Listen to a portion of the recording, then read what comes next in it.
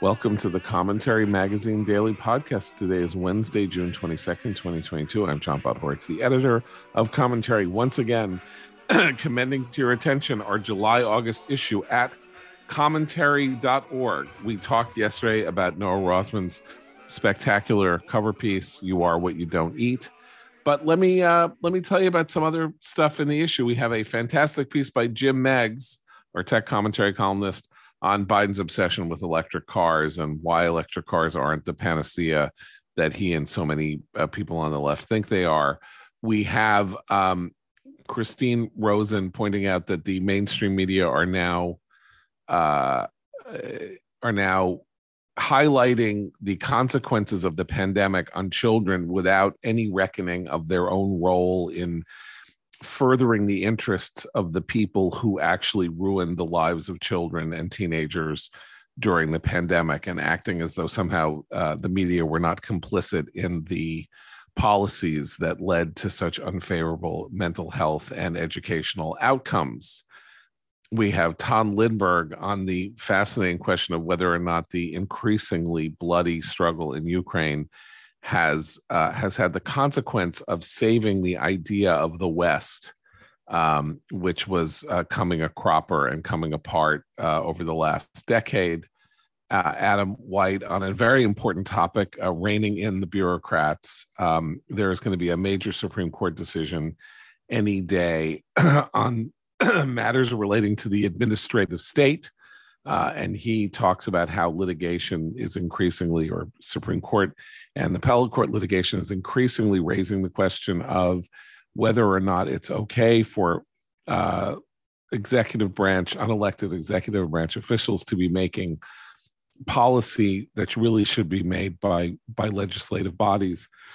My sister Ruthie Bloom making her maiden appearance in commentary as an author of a feature on the distortion surrounding the death of an American-Palestinian journalist in Jenin on the West Bank. Joseph Epstein with a beautiful essay on grief, and so much more. So that is the Commentary July-August issue at commentary.org. To read all of the wonders and many more that are not available, that I haven't mentioned, you got to subscribe. And you know it's time for you to subscribe. You've been listening to this podcast. Subscribing also helps pay for the podcast, and it helps pay for the magazine. And that is the content that you seem to be here for.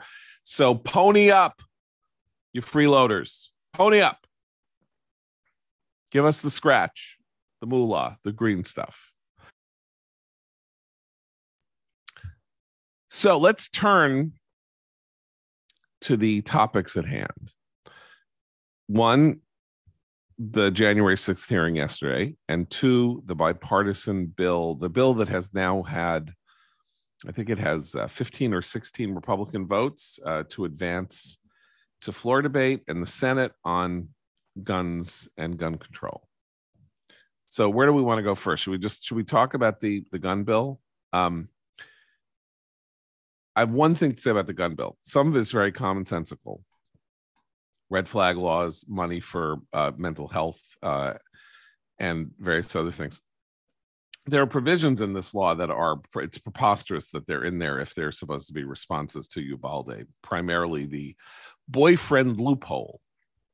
What, you ask, is the boyfriend loophole? Well, apparently, gun controllers have been making hay out of the fact that a person who commits domestic violence, meaning the boyfriend of somebody who commits domestic violence in the home, doesn't have his or her guns taken away from, let's say his guns taken away from him as a result of committing domestic violence. What does that have to do with mass shootings exactly? I mean, it's bad, and it's, I don't even know if it's a loophole, because this, of course, goes to, shall we say, Second Amendment rights, which aren't exactly a loophole. We're talking about people who aren't necessarily convicted of a crime, the boyfriend loophole.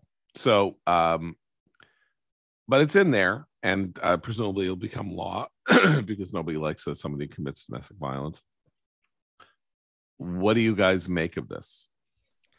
Well, the problem with it being an Uvalde response generally is that the more we learn about Uvalde, the less it looks like it's amenable to legislative remedies. Exactly. It And you seems have like a it was great post on this that's again on the site at commentary.org. Pony up so you can read Noah Rothman's post on how increasingly the news out of the things we're finding out suggests that this was a very, very, very unusual set of circumstances that led the police that saw complete inaction on the part of the Uvalde Police Department and others who arrived and then were paralyzed for reasons that remain not only horrifying but wildly inexplicable and unclear, still unclear, because the story that we're getting from Uvalde Police and Texas DPS keeps changing, and every alteration to the narrative gets worse. This is a spectacular cock up, compounded by what appears to be an effort at dissimulation, or at least not a cover up per se, but just an effort to get the people who behaved poorly here out of trouble. But that's still a developing story. So the problem is that because this is such a black swan event and law enforcement failed, abject failure on the part of law enforcement, it's very difficult to say what we could have done to intervene here in policy terms. Insofar as this bill does that, it's probably in the incentives that it provides the states to enact red flag laws. And I'm very attracted to red flag laws philosophically in general, just because they would encourage a culture of personal responsibility for your loved ones, for the people in your lives who are demonstrating reckless behavior patterns, self-destructive behavior patterns, threatening self-harm, threatening harm to others. That's the sort of thing that's on you to intervene when that's occurring. And these laws provide tools in that direction. Stephen Gutowski over at The Reload used to write for Free Beacon. He's one of the best gun safety reporters, firearms reporters in the country. He dug into the details of this bill, and he's kind of skeptical that these red flag laws incentives, the monetary incentives, will actually produce red flag laws in the states that don't have them, in part because money is fungible. There's penalties, supposed to be penalties associated with failing to do what this bill does, but they're not spelled out. They're supposed to, it's vague. It's not a long bill. It's a readable bill. But he's skeptical that it'll have the intended effect at the state level there too. And I'm not sure that that's something you can remedy in legislation at all. The states are sovereign. They can do what they want to do. I mean, you can deny them funds, but that doesn't seem to be what has been spelled out in the language of this bill. So, Abe, Barack Obama and so many other people said, do something. You got to do something, do something, mm-hmm. do something. So this bill does something. As Noah says, it may not do much, and it may actually may not have any effect on these matters specifically, and on school shootings and mass shootings specifically, but it is something. Yeah, and I think it's not entirely not related to the recent youth mass shootings. There is the enhanced background checks and the authority to take 10 days to look into the juvenile records and mental health records of people who are under 21 seeking a gun, which is, I think, as close to a responsive attempt at a solution as anything to the very problem. But I agree. Look, we've been skeptical of a legislative solution, throughout this. The argument is that it's not really about guns. Sorry, if it were, it would at least be. Everything would be simplified. But I'm just saying that if the bar to clear was do something, get on the record saying, that we just can't have this, then congratulations to everybody who thinks that that's a good way to make legislation and pass laws. Like this is the ultimate in sort of like, I don't know what you would call it, like facile. There are two ways of looking at it, one of which is that it's very facile and will allow people to go back to voters and say we did something, And the other, though, is it's been so long since there's been a piece of bipartisan legislation on a topic like this that it is an opening that in the midst of this whole idea that we're uniquely polarized in a way that we never have been before, that maybe we're not. I mean, we're polarized because activists on both sides are going to hate this bill, right? Democrats are going to think that it doesn't do enough, and gun right absolutists are going to think that it does too much. But it's still a move in a direction that we haven't seen in a long time on a hot button issue. But does that mean anything?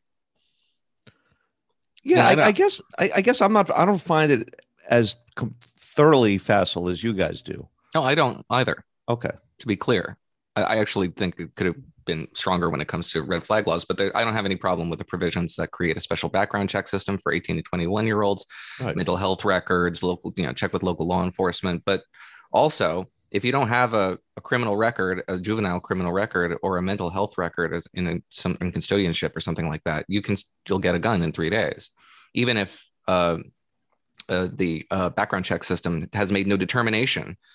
You get the gun because the default is to gun ownership, which is again proper right. Given our constitutional rights. But yeah, I have no problem with that. Quite a bit of this, like the dating partner thing, is just kind of weird. But there's very little of this that I think is objectionable. As you say, John, the activists on both sides will formulate their arguments after the fact, and they've just been waiting for the opportunity to do so. But they're not without right genuine objections to some of the aspects of this bill. The gun rights crew says this is it provides too much leeway to federal bureaucrats and unelected officials to determine your whether you can own a firearm or not. And that's the line that is going to be peddled, I think, primarily by the senators, in particular the Republican senators who objected to this law. And it'll get a lot of purchase on the right. But is anybody going to even remember this in a year? I would be surprised. Well, we don't know, because that's the interesting part, a political aspect here, which is that if 16 Republican senators or something like that actually end up voting for this bill, I mean, they will do so with the belief that it is sufficiently anodyne that it will not trigger revenge against them on the part of a very active Republican constituency. But they could be wrong about that. And you just don't know how people are going to react or how successful the arguments are going to be by the gun rights people for the larger. You see, they go to Washington and they all sell out and they all become part of the same, blob that wants to restrict people's rights, just like they restricted rights during COVID, just like they want to restrict your rights to post whatever you want on social media. They want to silence you and they want to take your guns away. And that could be a successful argument. The thing that militates against it is the fact that the bill is going to pass. And if it were unambiguously clear that argument was going to succeed, Republican senators would hold the line against it and not let it get sufficient numbers of votes to achieve cloture and then go to final passage on the floor of the House. And by the way, there's still the possibility that this bill will not end up becoming law, because then the question is, what will when they go to conference with the House bill, which is far more restrictive, will House negotiators essentially surrender and let the Senate bill be the bill?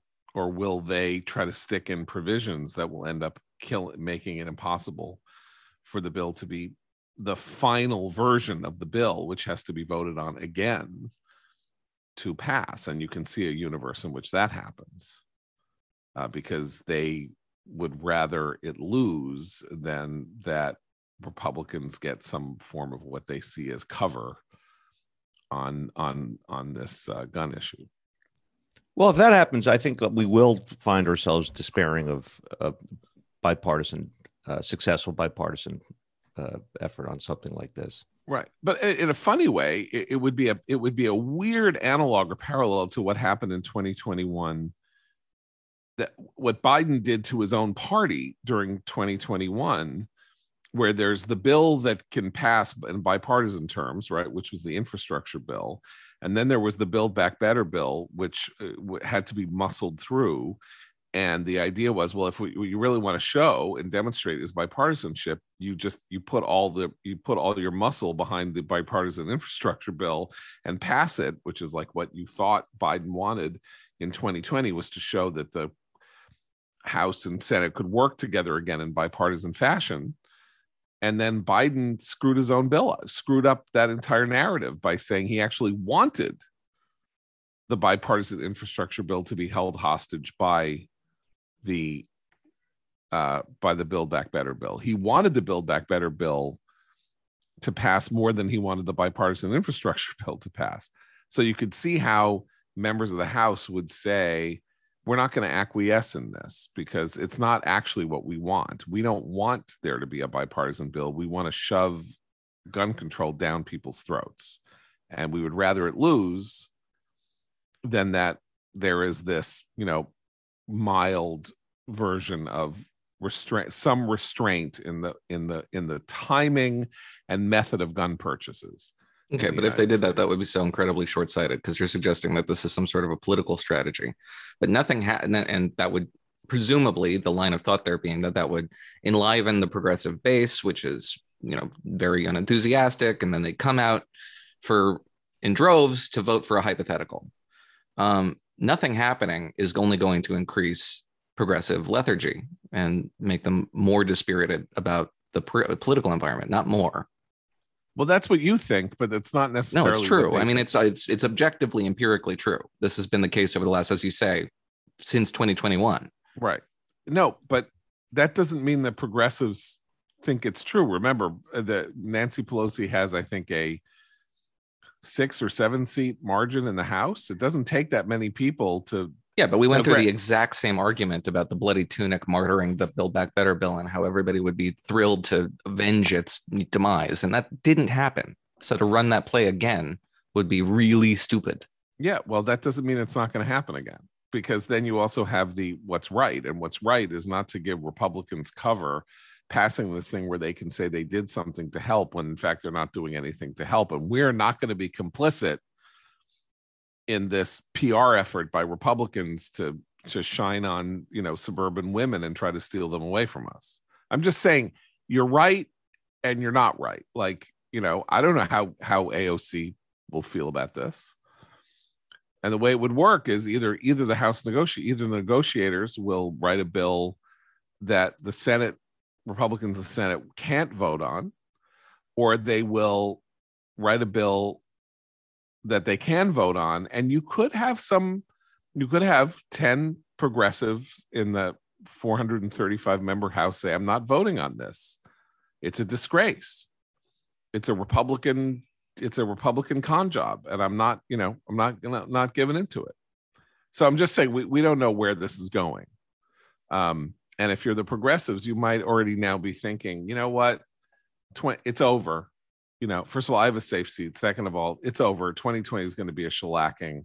What do we have to be nice and, act like this is what we came here for? This is not what we came here for. We came here to stuff Republicans and, make life hard and uphold progressive principles. So I'm guessing none of this will happen, but don't think that it's not possible. You just don't know. And with that, let me talk to you about our advertiser today, Donors Trust. One of our two, actually, because we're sponsored today by Donors Trust, the tax-friendly way to simplify your charitable giving without compromising your values. Is cancel culture coming for your charitable dollars? Big banks that sponsor charitable savings accounts, or donor-advised funds, as they're formerly called, have a history of slow-walking or altogether blocking donations to conservative charities. Charities that have found themselves in the crosshairs of the woke mob include the Family Research Council, the National Review Institute, the National Rifle Association Foundation, the Liberty Council, Turning Point USA, and others. Clearly, not every donor-advised fund provider is safe for conservatives. Let Donors Trust help manage your charitable giving. Donors Trust was built with commentary listeners in mind, people who believe limited government and constitutional rights are worth fighting for. If you already have a donor-advised fund, consider opening a rollover account. It can be done in 3 simple steps by calling my friends at Donors Trust. The Donors Trust team will work with you to protect your charitable legacy and help you achieve your charitable goals. Partner with the fund that matches your values. To learn more, download their prospectus at www.donorstrust.org/commentary. That's www.donorstrust.org/commentary. To align your giving with your values, visit www.donorstrust.org/commentary. So the January 6th hearing yesterday, I regret to inform people who want to believe that there's nothing to see here and this is just a Democratic scam machine that is looking to, tar Trump and revise history and all of that. And even though the hearing was largely dominated by questioning by Adam Schiff, somebody who behaved disgracefully during the Russiagate hearings and as a pundit on TV during the Trump years, I'm afraid to inform you that the hearing was horrifying, that the accounts that we heard from Republican elected officials on whom immense pressure was put to do what they knew to be wrong and to sway to pressure from the White House, friends of the White House, people working on behalf of the Trump White House. And then the coup de grace, which was this absolutely chilling story of the harassment begun literally by Rudy Giuliani in a public hearing in Georgia against 2 election workers in Fulton County, Georgia, who one testified. We saw parts of her deposition. That was Ruby Freeman, and then her daughter, Shay Mills, who testified in person about the harassment that they endured because they were named as election scammers, literally called election scammers by Rudy Giuliani, which by the president and by the president, right? When Ruby Freeman said, "Do you have any idea what it's like when the president of the United States comes after you?" Yeah, this is. I mean, we're not talking about psychological duress. There was at least 2 home invasions detailed last night or yesterday during the testimony as a direct result of the president's agitation. One, Secretary Raffensperger's widowed. That's the Secretary of State of Georgia. Brad Raffensperger. Widowed daughter-in-law said their home was invaded directly as a result of this agitation, and Ms. Freeman, who apparently, according to her daughter Wandrea Moss,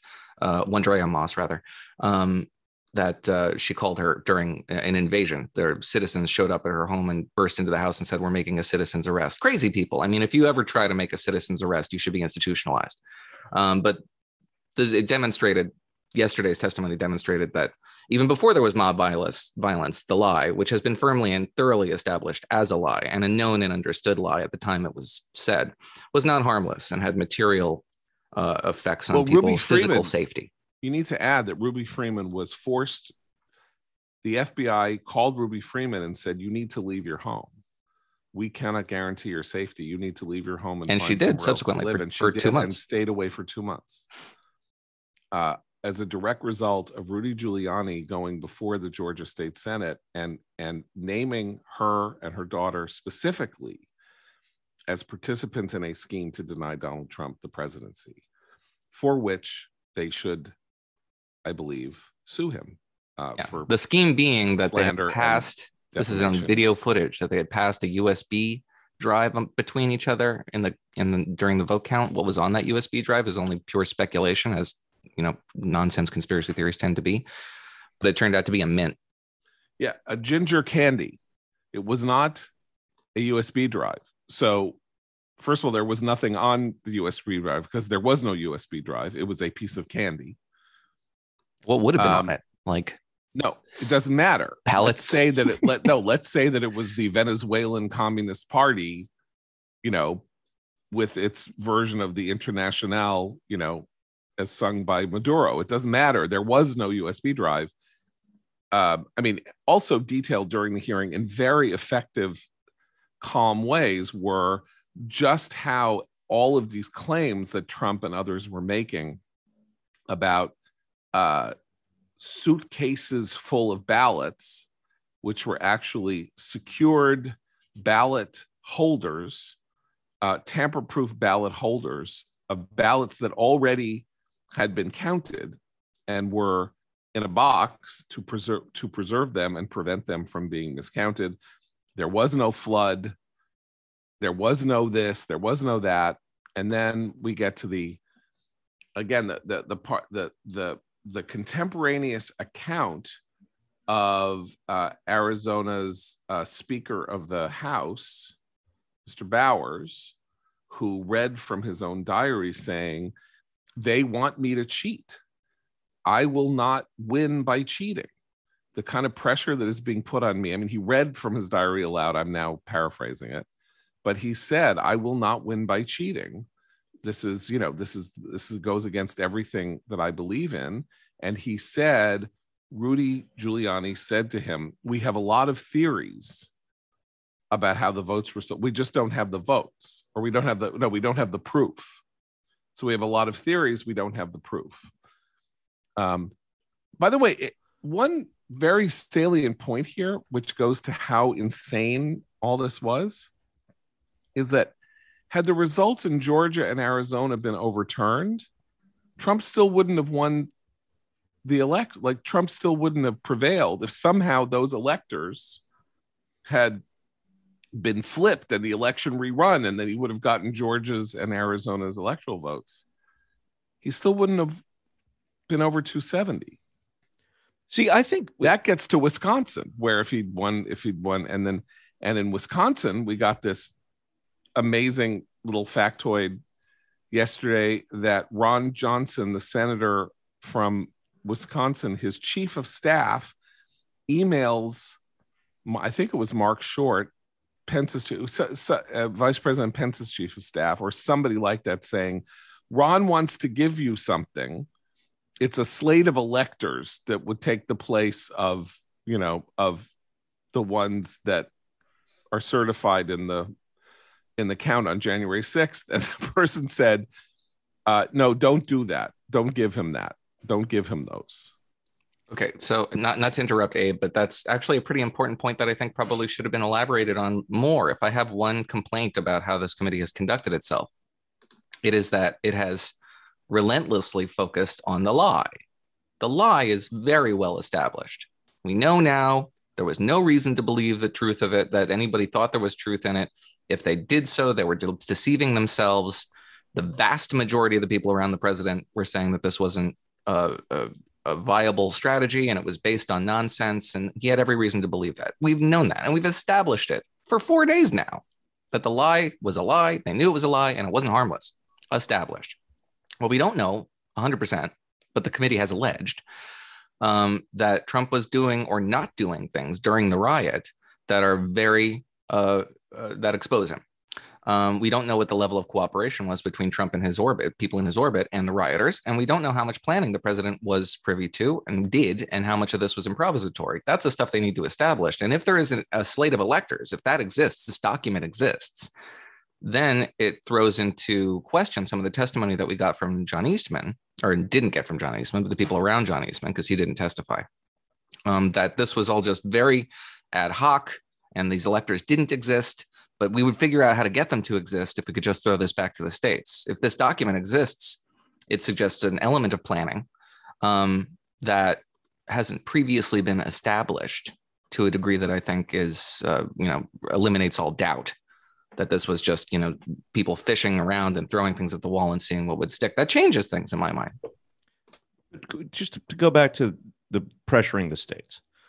So impeachment has come and gone, obviously.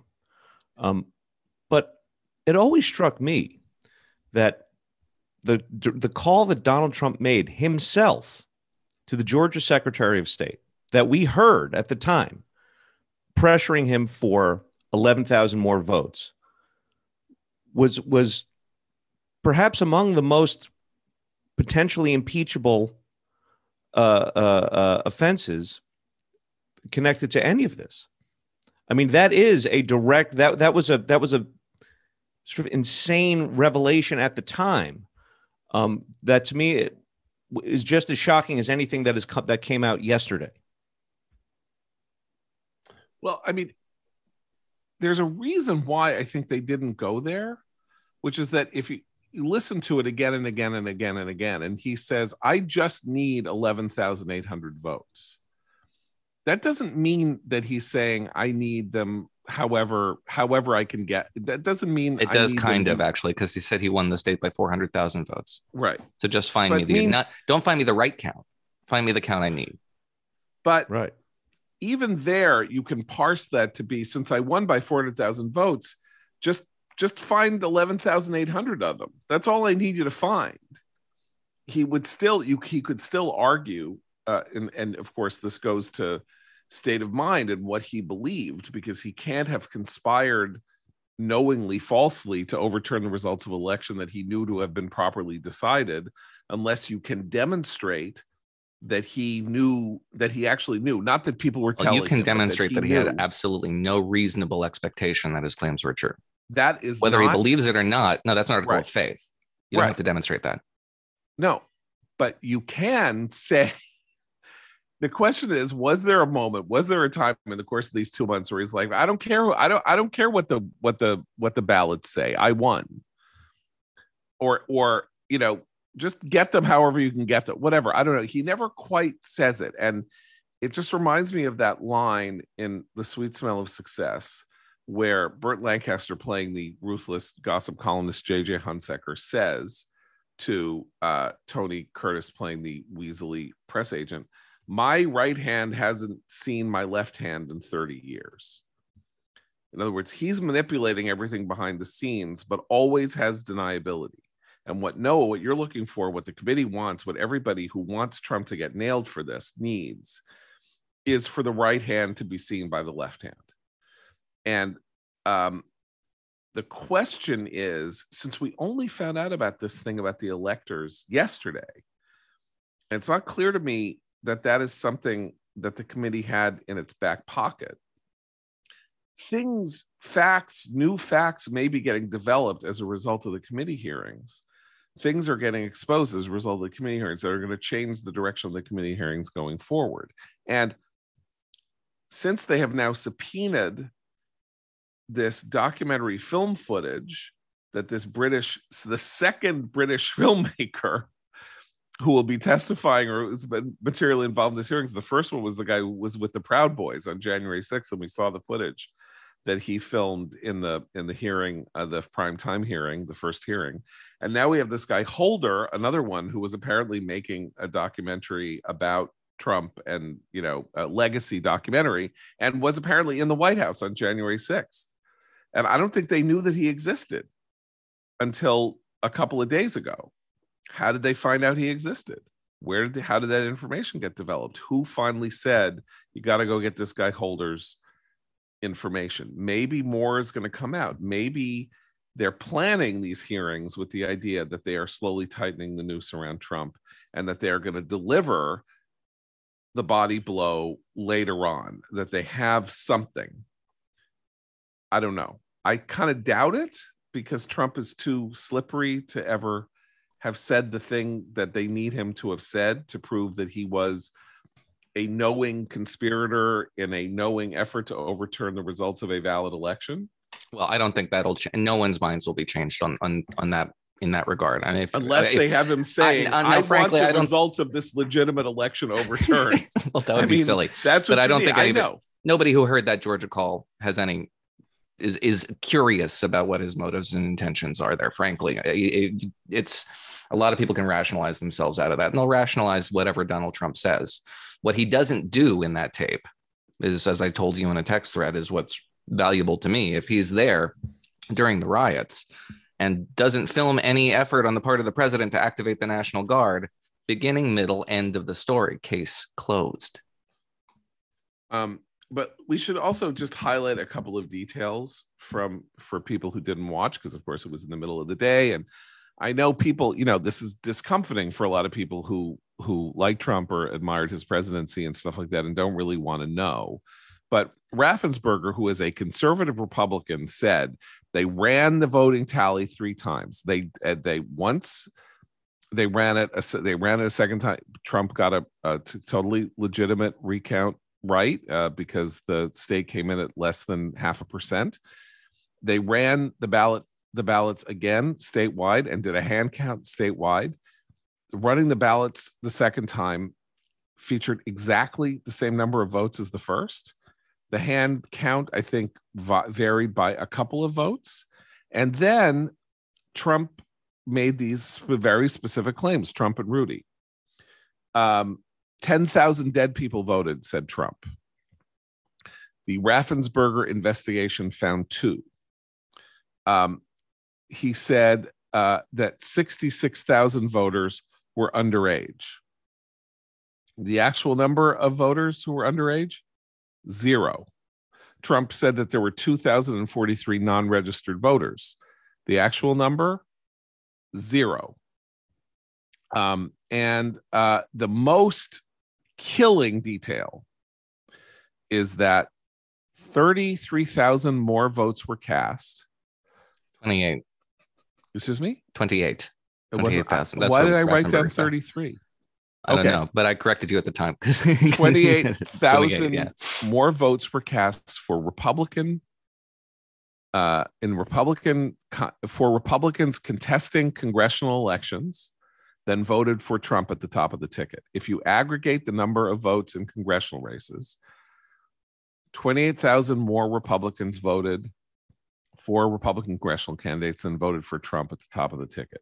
That is the ball game. That means that there were Republican voters at the polls in Georgia who decided not to vote for Trump. 28,000 of them, or 33 if you count what I said, and 28 if you count what Noah said. Doesn't matter because the Biden won by 12,000 votes. So, but Trump's take on that is that goes to show that it's all fixed, because that doesn't make any sense. Right. That assumes that all Republican voters are automatons that have no judgment capacity on their own, vote the straight ticket no matter what. It is incredibly condescending and speaks, frankly, to how Donald Trump has always approached his voters. He talks about them like they are his flock, his following. They do what he tells them to do and have no free will of their own. And if you think that, then you'd say, yeah, well, Republicans always vote the straight ticket. But they don't. Donald Trump got 2,461,854 votes in the Georgia presidential in what is the final tally, right? 2.46 million. And Republican congressional candidates got 2.49 million. That is not a huge discrepancy, right? Like, that's 28,000 out of almost 2.5 million. I can't do the math on the fly here. That's 1%. So there was a 1% undervote. Why is that hard? I mean, that's where you get to the automata. So 99% of Republicans voting for congressional candidates voted for Trump at the top, but 1% didn't. And Biden won by 0.5%. And if those 1% of Republican voters had voted for Trump, he would have won the election because he would have gotten 28,000 more votes and Biden won by 12,000. He's toast. That is the end of his argument. The only way he wins the argument is this idea that he got hundreds of thousands of votes that somehow went missing. But since he has never produced any evidence that those votes, that there were these hundreds of thousands of votes, and there is no proof. And then as Raffensperger said with incredulity, and his aide Gabriel Sterling said, with incredulity on their faces, there was this idea that they saw on video that there were 20,000 votes for Biden or 100,000 votes for Biden that were somehow schlepped into the State Farm Arena in Fulton County, Georgia. And all of them for Biden and none of them for Trump. As Sterling and Raffensperger said, who would have seen the ballots? Who would have seen them physically to say that hundreds of thousands of them only had Biden's name on them and not Trump's? They weren't out in the open, exposed to light. They were in boxes. They were in sealed boxes. It's all made up. It's all made up. And the whole point is that it's all made up. And the question is, are you delusional? Are you Trump and you're delusional? Or do you not, or do you know that they're made up and you don't care? And you're happy to make lying, deceitful arguments, and then also, sponsor an insurrection. I will say this very plainly. If you watch these hearings, Trump himself realized that the Republicans made a colossal mistake. He said this in Tennessee over the weekend. He said, Kevin McCarthy was wrong. We should have participated in the January 6th committee. That's what he said, because no one's making his argument for him. Right? Now, Nancy Pelosi is also at fault because Kevin McCarthy wanted Jim Jordan to be on that committee, and Nancy Pelosi said there will be no Jim Jordan on that committee, and that's when McCarthy said, fine, no one's going to be on that committee. But Trump's looking at this, and he is realizing he doesn't look good, and that it's not, and that there's no one making his case. If there were actually a serious minority majority split that wasn't just Adam Kinzinger and Liz Cheney, there would be someone there to contest the narrative that is being laid out. I don't know how. Yeah, and frankly, I held no brief for Nancy Pelosi, but to lay this on her is nonsense. Republicans wanted this and they got it. They could have voted for a blue ribbon commission, which would have been utterly independent and would have consisted of Republicans not chosen by anybody in Congress. They balked at it. They got this, which they wanted, an independent, a congressional committee approved of by Democrats and a majority. They got their bite at the apple. And because Jim Banks and Jim Jordan were not on that committee, Kim McCarthy pulled all the other Republicans, most of whom are in good standing in the conference, who probably would have presented some version of a counter argument that wasn't just bluster and table pounding. But they didn't want that either. They wanted a partisan affair that they could call a partisan affair. They're not actually getting what they wanted, but they're doing their best to present it that way, because that was always, from day one, the strategy. I mean, they're going to say it's a partisan affair, which they wanted to. Saying it's a partisan affair. Acted the way they acted. And I don't know that this is the worst strategy, because I don't know that there is any sort of reasonable version of a counter argument here. Right. Well, you might have gotten one from the other members who were slated to be on this committee. You wouldn't have gotten it from Banks or Jordan, which is what they wanted. They didn't want a reasonable counter argument. They wanted somebody to blow the place up. I mean, I think Abe's got a point, though, which is that, it's better to forfeit than have a madman testify for himself. Yeah, or to somehow try to make the case. If you say to Brad Raffensperger what Trump did on the phone, if you say, well, what about the 28? What about the 100,000 missing ballots? And Raffensperger says there were no 100,000 missing ballots. Raffensperger is sitting there having been sworn in on penalty of perjury for contempt of Congress. That would be even worse.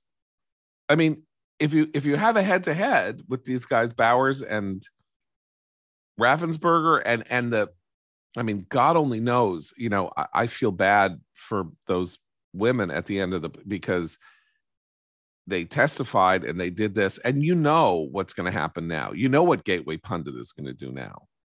What some of these filthy, disgusting, slime creatures under the rock are going to do to try to discredit the two of them and prove that they were election scammers.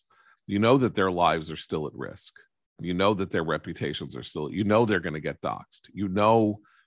That there is a whole world of QAnon people and 4chan people and Gateway Pundit people and Alex Jones people, and God only knows who are going to try to do to them what, you remember Joe the plumber? You remember how Joe the plumber just asked a question about to McCain in 2008 that McCain made great use of, and then suddenly Joe the plumber, early bloggers are digging up crap on Joe the plumber, a guy who just asked McCain a question. His name wasn't even Joe. It was he asked Sam. Obama a question. Asked Obama a question. I'm sorry. Yeah. I mean, you know, so that there's a history of like trying basically to discredit ordinary people who somehow get themselves in extraordinary positions in relation to presidencies, and that's going to happen to them now. And so, you know, that's something to watch out for in the most discomforting possible way. Well, so I'm sorry to say, I believe that if this hearing were what I expected that it was going to be, that it was going to be a crap show, and that, you know, Democrats were going to mishandle it, it was going to be a lot of people screaming and yelling and acting hysterical, and they would make the case too hard. And I still wonder at the 7-point plan, the wisdom of having laid out the idea that they were going to prove that there was a knowing 7-point plan to overturn the results of the election. I still think that may have been an overreach, but you can't say after 4 hearings, having watched every minute of these hearings, being a fair person who would have been perfectly happy, I think, to say that this was a bollocks. It's not. It really isn't. And if you haven't watched it, don't believe when people tell you that it's a bad hearing. It's really not a bad hearing. It's one of the better hearings that we've had in 20 years, in fact. Very calm, very reasoned, very, very fact-based. A little sentimental. There's a lot of like, you know, you're a hero and you're a hero and you're a hero because you're saying what I want you to say on the part of the Democrats on the committee, but that's okay. It's even mildly civil. So I don't know. And there's another one tomorrow, and there are also Supreme Court decisions tomorrow. Once again, who knows what will be coming down the pike, but we will be here to tell you what to think, even though we don't know what we're talking about some of the time. So for Abe and Noah, I'm John Podhoretz. Keep the candle burning.